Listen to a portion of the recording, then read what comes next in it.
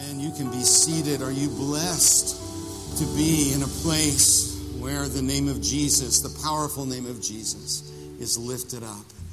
What joy there is in bringing together, amen, in bringing together our voices and our hearts as He inhabits the praise of our people. We're in a series that I have called Kingdom Culture. We're going to be studying through the Sermon on the Mount, the Sermon of all sermons, for a few more weeks. We've got a little bit ahead of us. And it's a great joy. I'm going to be talking about the momentum of mercy on this weekend. And I want to do something a little bit different this weekend. Well, Pastor Jeff, you do that almost every weekend. So I'm going to do something a little bit different, and let me explain it.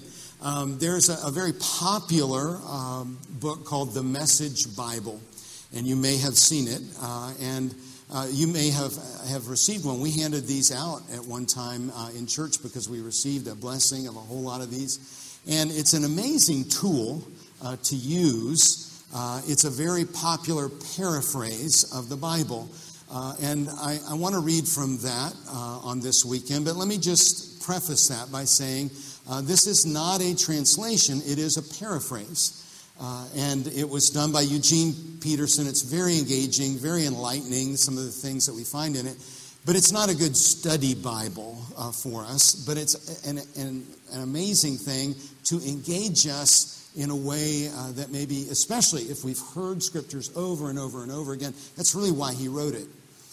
Many times people will hand this Bible to someone and say, maybe you would like this kind of Bible because you've never liked any other kind of Bible. This is really a tool for believers, and that's the way that he designed it. I love it because the abbreviation is MSG, and you may know that MSG is also the abbreviation for something called monosodium glutamate. And I think that's really kind of helpful. You may remember this product called Accent. I know my mother used it when I was growing up a lot. It's labeled as a flavor enhancer. And I think that really is helpful for us in understanding the MSG version of the Bible.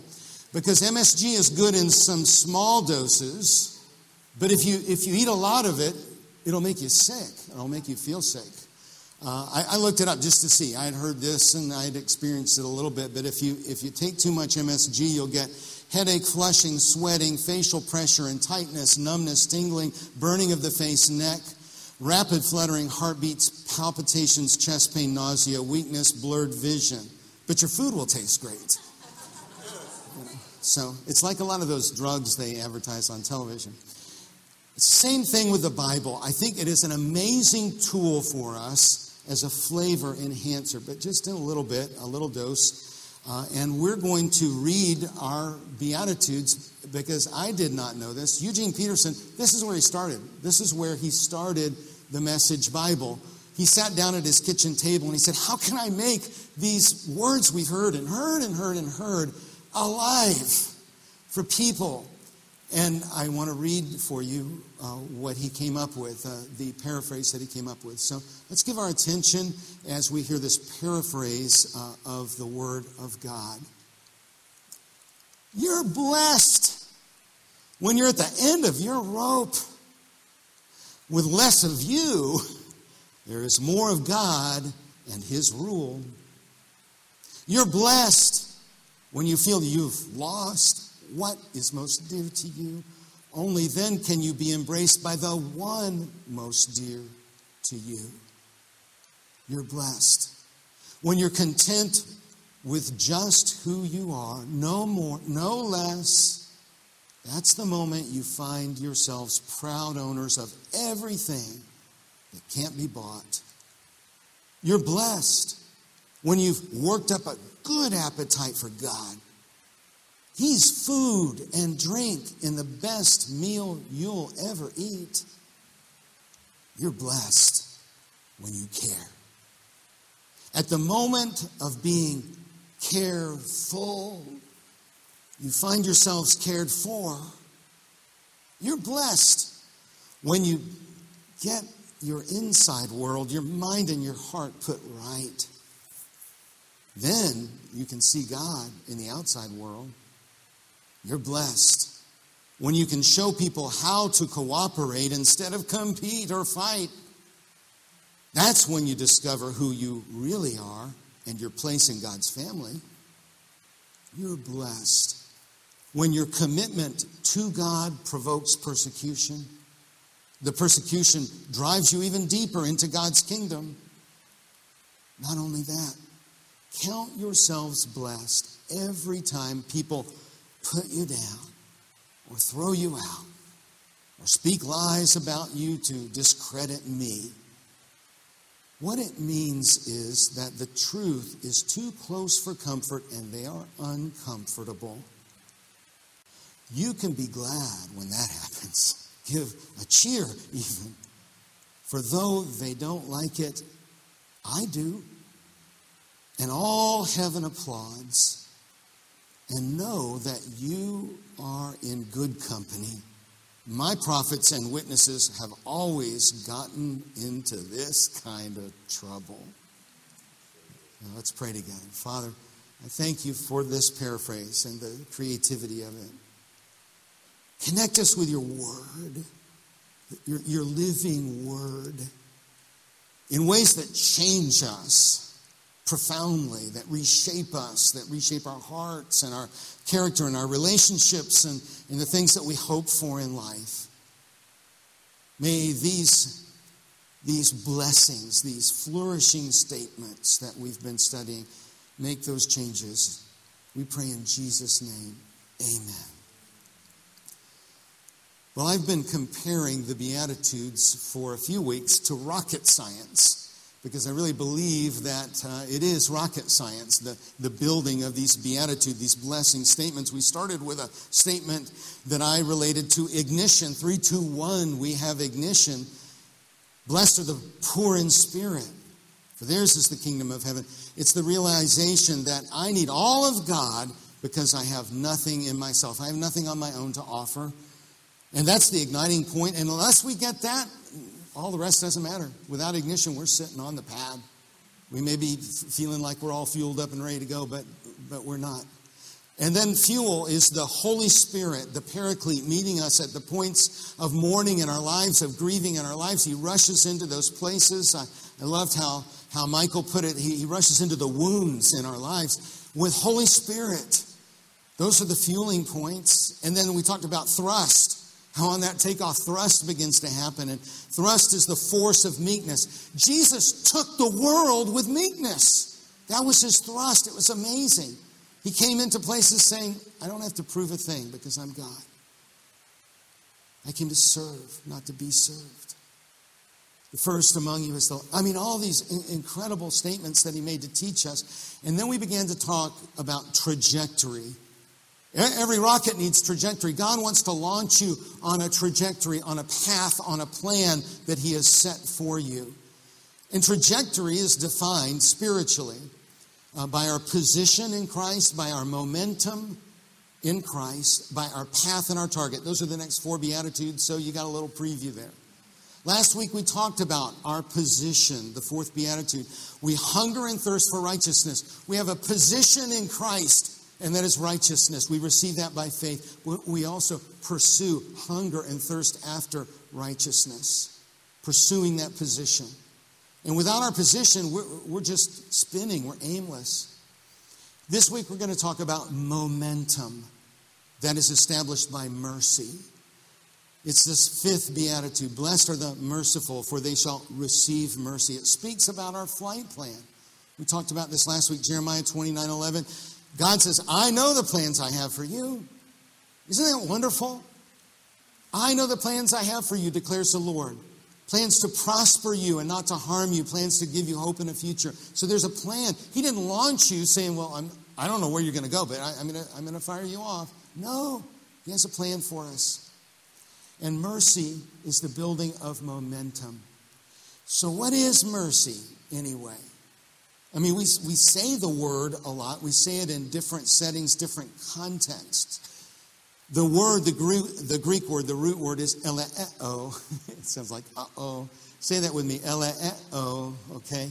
And it means compassion or tender mercy. And it's used in 2 different ways in this one verse. You just heard it said in 2 different ways. Eleemon, it means to be merciful, to be actively compassionate in word or deed. That's merciful. The expression of divine grace is merciful. It means to have pity upon. And then it's a little slightly different form of the same word, elethesontai. I won't make you say that. But it means to be shown mercy, to be shown the giving of compassion and pity. We're going to look at both of those. They're both really, really important. Especially that last part, they shall receive mercy. The ESV translates it, for they shall receive mercy. And I looked at the different translations. The King James says they shall obtain mercy. The NIV says they will be shown mercy. The Darby translation says they shall find mercy. I'm going, which one is it, please? And the truth is, it's all of those. I looked and looked. Those are all good translations of this word. We receive, we obtain, we find mercy. What we don't want to miss about mercy is that it is a primary expression of who God is. Scripture tells us, Psalm 103, the Lord is merciful and gracious, slow to anger and abounding in steadfast love. Let's read that out loud together. The Lord is merciful and gracious, slow to anger and abounding in steadfast love. Then in the Gospel of Luke chapter 6, it says, be merciful, even as your Father is merciful. We are to be merciful. Well, we can't just ignore this. If you want to be like Jesus, you will be pursuing mercy. You will be merciful. You will be growing in mercy. That's what we're going to talk about. Now, how is mercy different from grace? We also often talk about grace and mercy. And you may have seen this. I think it's a really good, simple explanation. Grace is when God gives us good things we don't deserve. And mercy is when He spares us from the bad things we do deserve. That's grace and mercy. I mean, they are tied together. And blessings are when He's generous with both. I think that's a good way to say it. If you want the theological spin on it, mercy is the act of withholding a deserved punishment or judgment, while grace is the endowing of unmerited favor. So we'll dig in a little bit. Merciful means to be full of mercy. That's what it means. Merciful. And merciful is a change that God does in us when He pours His mercy on us. We may have some mercy from time to time in certain situations, but we are not born in our natural man, in our flesh, in our sinful nature, merciful. We just aren't. And so it's something that God does in us. And we have to get out of the way so that God can do this in us. Merciful is an expression through us of what God has already done in us. The merciful, when it talks about blessed are the merciful, it means to have a forgiving spirit and a compassionate heart that expresses benevolence. That's what we're going after, or that's what we want to find, or that's what we want to discover, or that's what we want to receive. Merciful is more than forgiving those who are wrong. It's also empathy for the suffering that leads us to action. To have mercy upon someone that is in a bad way, a person that is needy, or a group of people that are hurting. That's also mercy. So these go together. I liked it the way the MSG version, that dash of accent, said it. You're blessed when you care. That's so simple and straight. At the moment of being careful, full of care, you find yourselves cared for. That gets at it. They're tied together. Merciful is active. It's an active description. Merciful is an act of empathy that exerts effort and pain to feel the pain of another. It tries. Instead of just saying, I don't get it, I'm going to walk away. I'm not going to deal with your pain. I just can't do that. That's not an option for believers. In fact, it's an opportunity for believers. The merciful empathy seeks to understand the situation of another and seeks to meet the need. The merciful empathy is what we were talking about a few weeks ago, that asks questions, what's going on? And then listens. Quick to listen. Slow to speak, slow to anger in those situations that are difficult. Merciful is the opposite of being hard, unforgiving, and unfeeling. And so merciful chooses not to turn away. Sometimes it's just easier to turn away, isn't it? And it might be from some situation that you come upon. I just don't want to deal with that or deal with those people or that kind of thing. And to be merciful is to be actively engaged. Merciful resists the hard-heartedness and the judgmental nature of the world. It's interesting. The biggest criticism that the world makes against the church is that we're judgmental, and that's such a judgmental statement, isn't it? Isn't it amazing? I mean, there's so much judgment. Boy, you see it in the world. There's so much judgment, and right now it's just everywhere. To resist that, I'm not going to be hard-hearted. I'm not going to steal my heart just because there has been criticism or something like that. Mercy is an expression of grace that forgives. That's a big part of this. We hear it in Psalm 51. David, at his lowest point, really, I can't imagine. I mean, he had some low points.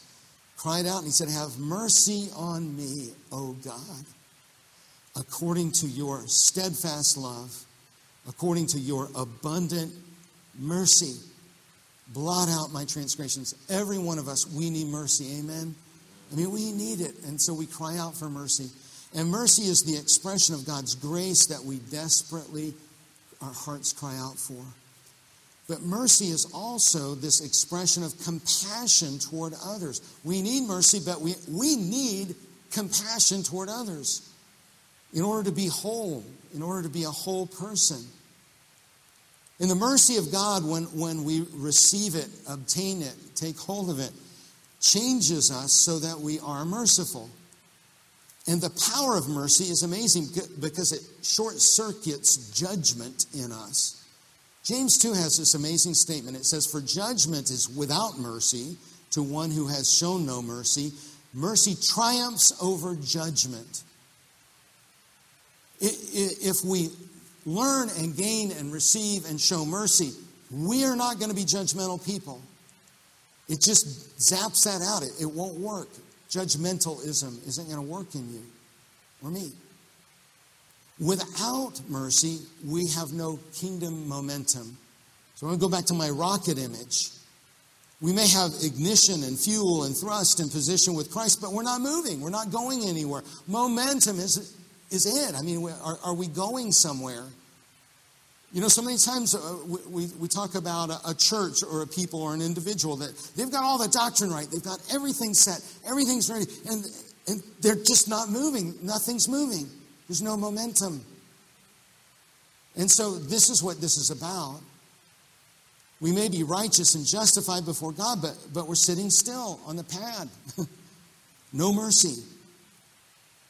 Made me think of, I don't know if any of you have ever driven on ice. I know we're in Florida. How many of you have driven on ice? Have you ever had that situation where you go to start from maybe a stoplight and the wheels just spin? You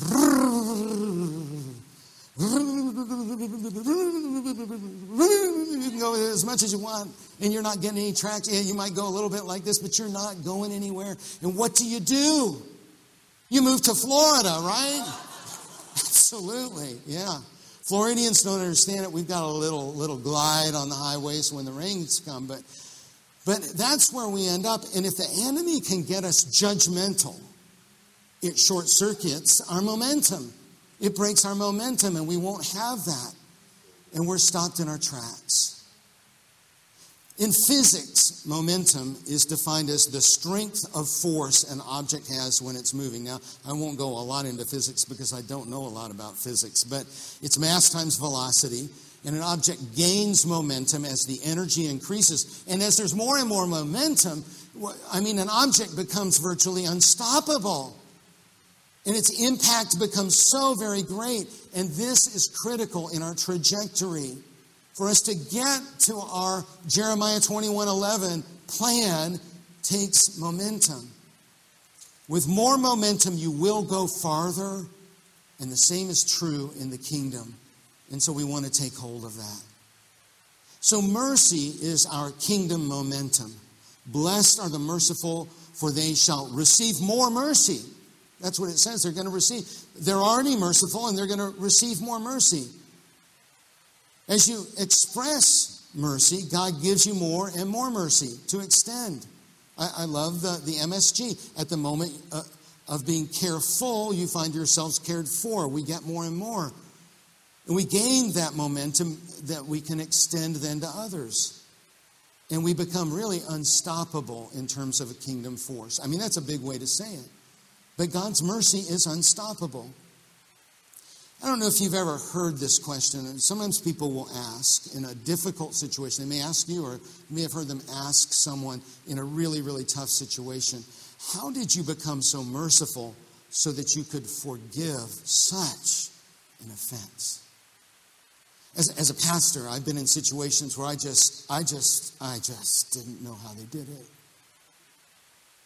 I've seen people forgive things that honestly, I don't know how I would, and I guess God would provide that, but I don't know. How did you ever get there that you could extend forgiveness to the person that did that?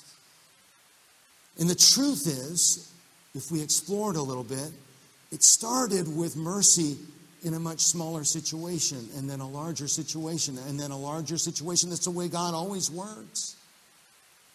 And the truth is, God does give us opportunities to grow in mercy, and we don't want to turn away from those.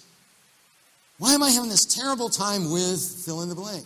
This person at work, or this person in my family, or whatever it is. Why am I having this hard time? Well, why am I having this struggle? I don't feel like forgiving, having mercy toward this person. It's an opportunity. God wants you to grow. God's growing you. Isn't that good that God's growing us? Or phrased a little bit differently, the question might come, how did you become so merciful as to care for those people in that situation? That's so hard. It's so difficult what you do in caring for people in that situation. I was thinking about a woman that I know of, that I grew up with, from elementary school and then junior high. She's this beautiful girl. Everybody wanted to ask her out on a date, and she would go out on a date, but she never stuck with anyone. She never got married. She went on, this beautiful girl, and later I looked her up. All her life she had worked with the profoundly mentally disabled, physically profoundly disabled people her whole life. And I remember when it started in junior high school. She began to care for someone that she was aware of, and then she began to be part of an organization that cared for people and organized situations and this became her life. It just became her life calling. Mercy begins in a small way. I've seen it in people where they have a friend and they care in a situation that's really hard, and then they grow and grow in the mercy they are able to extend in very difficult situations. It always starts in those smaller situations. But we gain momentum, the momentum of mercy, as disciples of Christ over time. And mercy, it dramatically affects our trajectory and our impact on the world. The Bible, in several places, points out that without mercy, our witness is flat. We might articulate it really well, but it's just like, oh yeah. 1 John 3 says it this way, but if anyone has the world's goods and sees his brother in need, he's talking to believers. If anyone has the world's goods and sees his brother in need, yet closes his heart against him, how does God's love abide in him? I love John. He's just so blunt. Yeah. James chapter 2, you may be familiar with that. If a brother or sister is poorly clothed and lacking in daily food, and one of you says to them, go in peace, be warmed and filled, without giving them the things needed for the body, what good is that? My emphasis. But I think he probably would have said it that way. Acts chapter 20. We must help the weak and remember the words of the Lord Jesus, how he himself said, it is more blessed to give than to receive. And so we need to see that. That's an arena of mercy. So our mercy impacts in these two big arenas: forgiveness for the guilty or the perceived guilty or someone that's hurt us, and compassion for the needy. Those are the two areas. And that's where the kingdom momentum of our heart grows and is built. We say, well, I'm saved and that's all I need. Yeah, but are you becoming more and more like Jesus? Are you becoming more and more merciful? Mercy, it's in a believer, it's not situational and it's not optional. We don't have the option to say, well, I'm just not that way. You're saying, I don't want to be like Jesus. I'd like to not be in the bad place. I'd like to be in the good place, but I don't want to be like Jesus because I don't have it in me. Or I'm just choosing to turn away from that. It's not something that we can pick and choose. Genuine mercy is really a growing function of being a disciple of Christ. More and more like Christ, more and more merciful.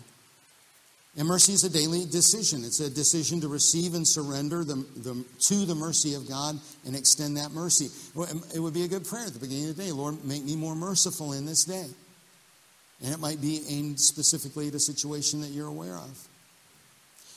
The big question in this verse that the theologians battle and struggle over, does this verse mean that mercy is conditional or even transactional? That's the big debate. So is it saying that if you are merciful that you'll receive mercy? Can I buy the mercy of God by being merciful? And so we need to make sure we understand that's not the truth. Grace is not transactional. And so mercy cannot be transactional. Ephesians 2, 8 and 9, the most quoted verse in Faith Fellowship Church, I think. I'll have you read it aloud with me in case you don't have it memorized, okay? For by grace you have been saved through faith, and this not from your own doing. It is the gift of God, not a result of works, so that no one may boast. So mercy cannot be a work that earns mercy. It cannot be. Well, then how is extending mercy, being merciful, tied to receiving mercy? Because it's obviously in there. So let's dig in on that. Jesus taught that giving forgiveness is tied to receiving forgiveness. Taught it in a couple of different places. In Matthew chapter 6, he says, and forgive us, it's the big prayer that's in the next chapter, and forgive us our debts as we also have forgiven our debtors. Now, I looked in every version I could find, and I looked at the Greek because I wanted it to say, as we are forgiving our debtors, but it is a past tense, as we have forgiven our debtors. It's tied. And then in a couple of verses later, he says, for if you forgive others their trespasses, your heavenly Father will also forgive you. But if you do not forgive others their trespasses, neither will your Father forgive your trespasses. Say, wow. Yeah. So I want to rephrase it a little bit. This is, I think, the only way I can understand it is that the forgiveness we extend is the evidence that we have received the forgiveness of Christ. If I walk around and I'm unforgiving, it's pretty clear I have not received, I have not had poured into me the forgiveness of Christ. It may have been poured on me, but it splashed off somehow because I didn't receive it. The mercy we extend is the fruit of the forgiveness that we have received.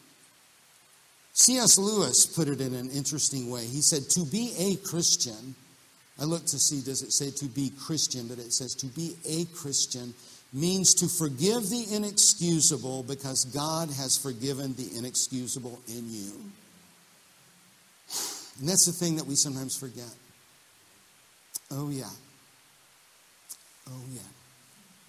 You forgave the inexcusable in me. Maybe I can find a little mercy in this situation. See, forgiveness, it's not something that we can earn or deserve. It's by grace. Titus 3 says he saved us not because of works done by us, but according to his own mercy. There's a great example of this in the teaching of Jesus. I mean, I could call it kind of a favorite, but it's a pretty convicting passage. But it's in Matthew chapter 18, beginning verse 23, and it says, therefore the kingdom may be compared to a king who wished to settle accounts with his servants. And it's a marvelous passage. You can read it later. I put it into the electronic notes. But this wealthy king is settling up his debts with his servants, and this one man owed him 10,000 talents of silver. Everyone, their jaw would have dropped. Because It was an amount, if you measured it by days of working, it would take 200,000 years to pay off that debt. Wow. Or 60 million working days. In modern money, it would be 3.48 billion with a B dollars. Anybody got that in your account? Not many. And so it's an unpayable debt. And so the king, he realizes this guy's going to never pay this. So he says, well, I'm going to order the man sold, him and his family. He could do that. I'm going to order them sold as slaves. And then I'll get a little bit out of the deal and we'll go on to the next thing. But the servant falls on his knees. He begs and he begs. Now, listen to what he begs for. He begs for more time. Just give me a little more time. A little more time. 3.48 billion, that's not bad. I'll work on it. I'll get a payment to you by next Friday. It's a joke. Impossible. And I think he thought somehow he was going to repay this thing. But the king said, oh, forget it. I'm going to forgive your debt. Okay. We don't get any response until a little bit later. Servant goes out and he comes across a fellow servant who owed him a different amount, 100 denarii. Or denarii. 100 denarii in modern money is about $5,800. It's not nothing. If somebody owes you $5,800, you probably would like it back. Somebody, amen? Yeah. So it's the cost. I mean, you put that in the cost of a decent used car for $5,800, or a pretty nice cruise for $5,800. Like to get that back. And he had in mind, that perhaps that he was going to get this and then pay back that unpayable debt. Maybe that was it. He grabs the guy and starts to choke him to get what was owed to him. And then, because he can't pay, he has him thrown into prison until he could pay the debt. And probably he could. He would sell some things. His family would come and try to settle the debt. Well, the king hears about this, and the king calls the servant back in. And boy, his words are strong. You wicked servant. Note to self. Don't ever want to hear those words. Amen? Yeah. You wicked servant, I forgave all that debt. Should not you have had mercy on your fellow servant? And he delivers the servant, the original servant, over to the jailers. And then the final, this is words of Jesus. So also my heavenly Father will do to every one of you if you do not forgive your brother from your heart. Realize what's been made available, what's been given to you, what's been offered to you, this kingdom grace, this amazing grace, and receive it and then live it. We have been forgiven an unpayable and incalculable debt. So we have no place to refuse the forgiveness that's needed by another. That's the next slide. We've been forgiven an unpayable. Why don't we read that out loud together? We have been forgiven an unpayable and incalculable debt. So we have no place to refuse forgiveness to another. Our mercy does not earn for us mercy from God, but our failure to extend mercy is the sign that we never genuinely received it in the first place. Now, I think I'm always working on this. Are you? Always working on this. You can't give away something you don't have. Got to receive it so that you can give it. And the only source of mercy in us is the mercy of God poured through us. And by the way, it's top on God's list for you. It's really, really important. Mercy is what God desires in our horizontal relationships, probably more than anything else. Jesus actually assigned it as homework. I found that kind of profound. In Matthew chapter 9, he says, go and learn what this means. And then he quotes Hosea 6:6. Here's your homework. Go and learn what this means. I desire mercy, not sacrifice. For I came not to call the righteous, but sinners. He quotes it 2 different times. I don't know about you, but when I was in school, the professor said, now, you need to be sure before the exam and learn this. Boy, I learned it. Amen? Yeah, that's a clue. Take that down and make sure you learn it. In Matthew 12, he was confronting the Pharisees. And if you had known what this means, if you had gone out and learned what this means, I desire mercy and not sacrifice, you would not have condemned the guiltless. He's coming against them. So how do I build my mercy momentum. How am I going to do that? We go back to the launch. Of course, it starts with ignition. God, reveal to me, these are prayers. God, reveal to me how desperately I need you. The fuel, Holy Spirit, come into the hurting places in my heart. The thrust, God, I choose to set aside my rights and claims and operate in meekness like my Savior. Position, Lord, I hunger and thirst for the righteousness of Christ. Clothe me with the righteousness of Christ. And that begins to set our trajectory. And then we begin with the momentum. God, I choose to receive your mercy, that I may extend your mercy. I choose to receive, that I may extend. And God will give you the opportunities. We just have to recognize them. Oh, I see what you're doing there. And I'm going to extend mercy. Has someone hurt you or sinned against you? I mean, that would be a question to ask. In light of the enormous debt that Jesus paid, are you ready to forgive that person? My favorite definition of forgiveness, and there are a number of them that are really good, but I define forgiveness is when we choose to willingly bear the pain of another person's offense. So somebody has hurt you, and you have a choice. You can either willingly bear the pain or unwillingly bear the pain. If you unwillingly bear the pain, you get bitter. If you willingly bear the pain, you get better. It really is as simple as that. To say, okay, I can't change the pain. I'm going to bear it. And I'm not going to hold it against you. I'm not going to hold it as something that I'm going to try to get even with you or settle a score. And so we are set free in that. And to pray, open my eyes that I may see this person with your eyes and see that you also died for this person.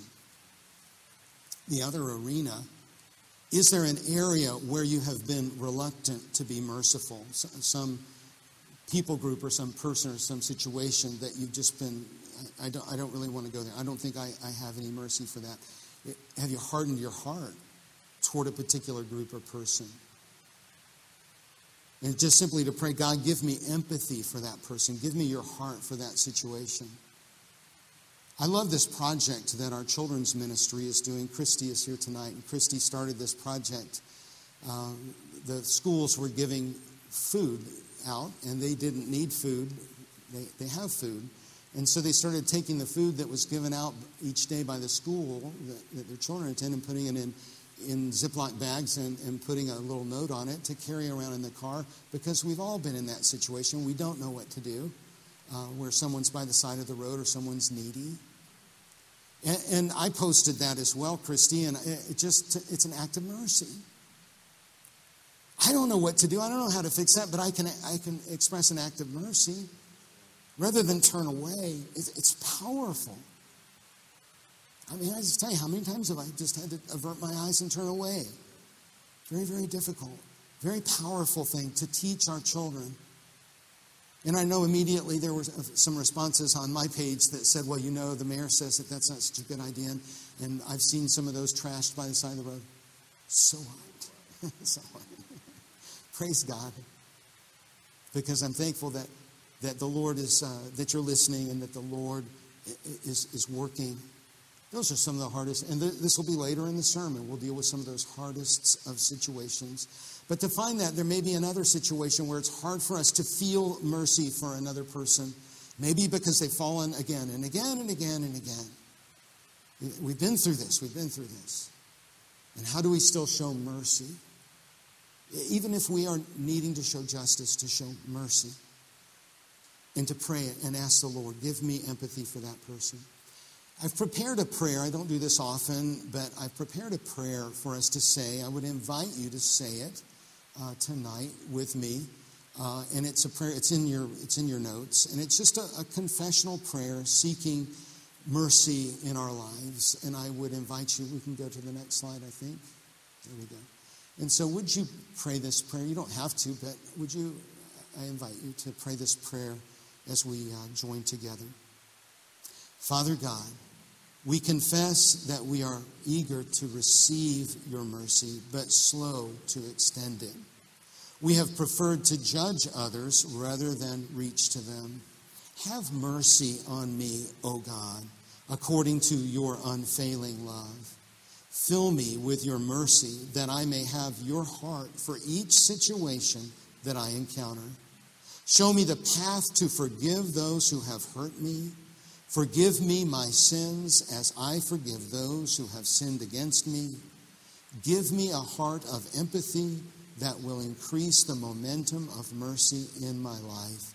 In Jesus' name. Father God, I thank you for the momentum you seek to build in our lives, in our families, in our church, in our community. And I pray that the momentum of mercy in the body of Christ will become so great that it is just undeniable and powerful. Lord, show us those places, show us those ways, and increase that momentum. We pray in Jesus' name.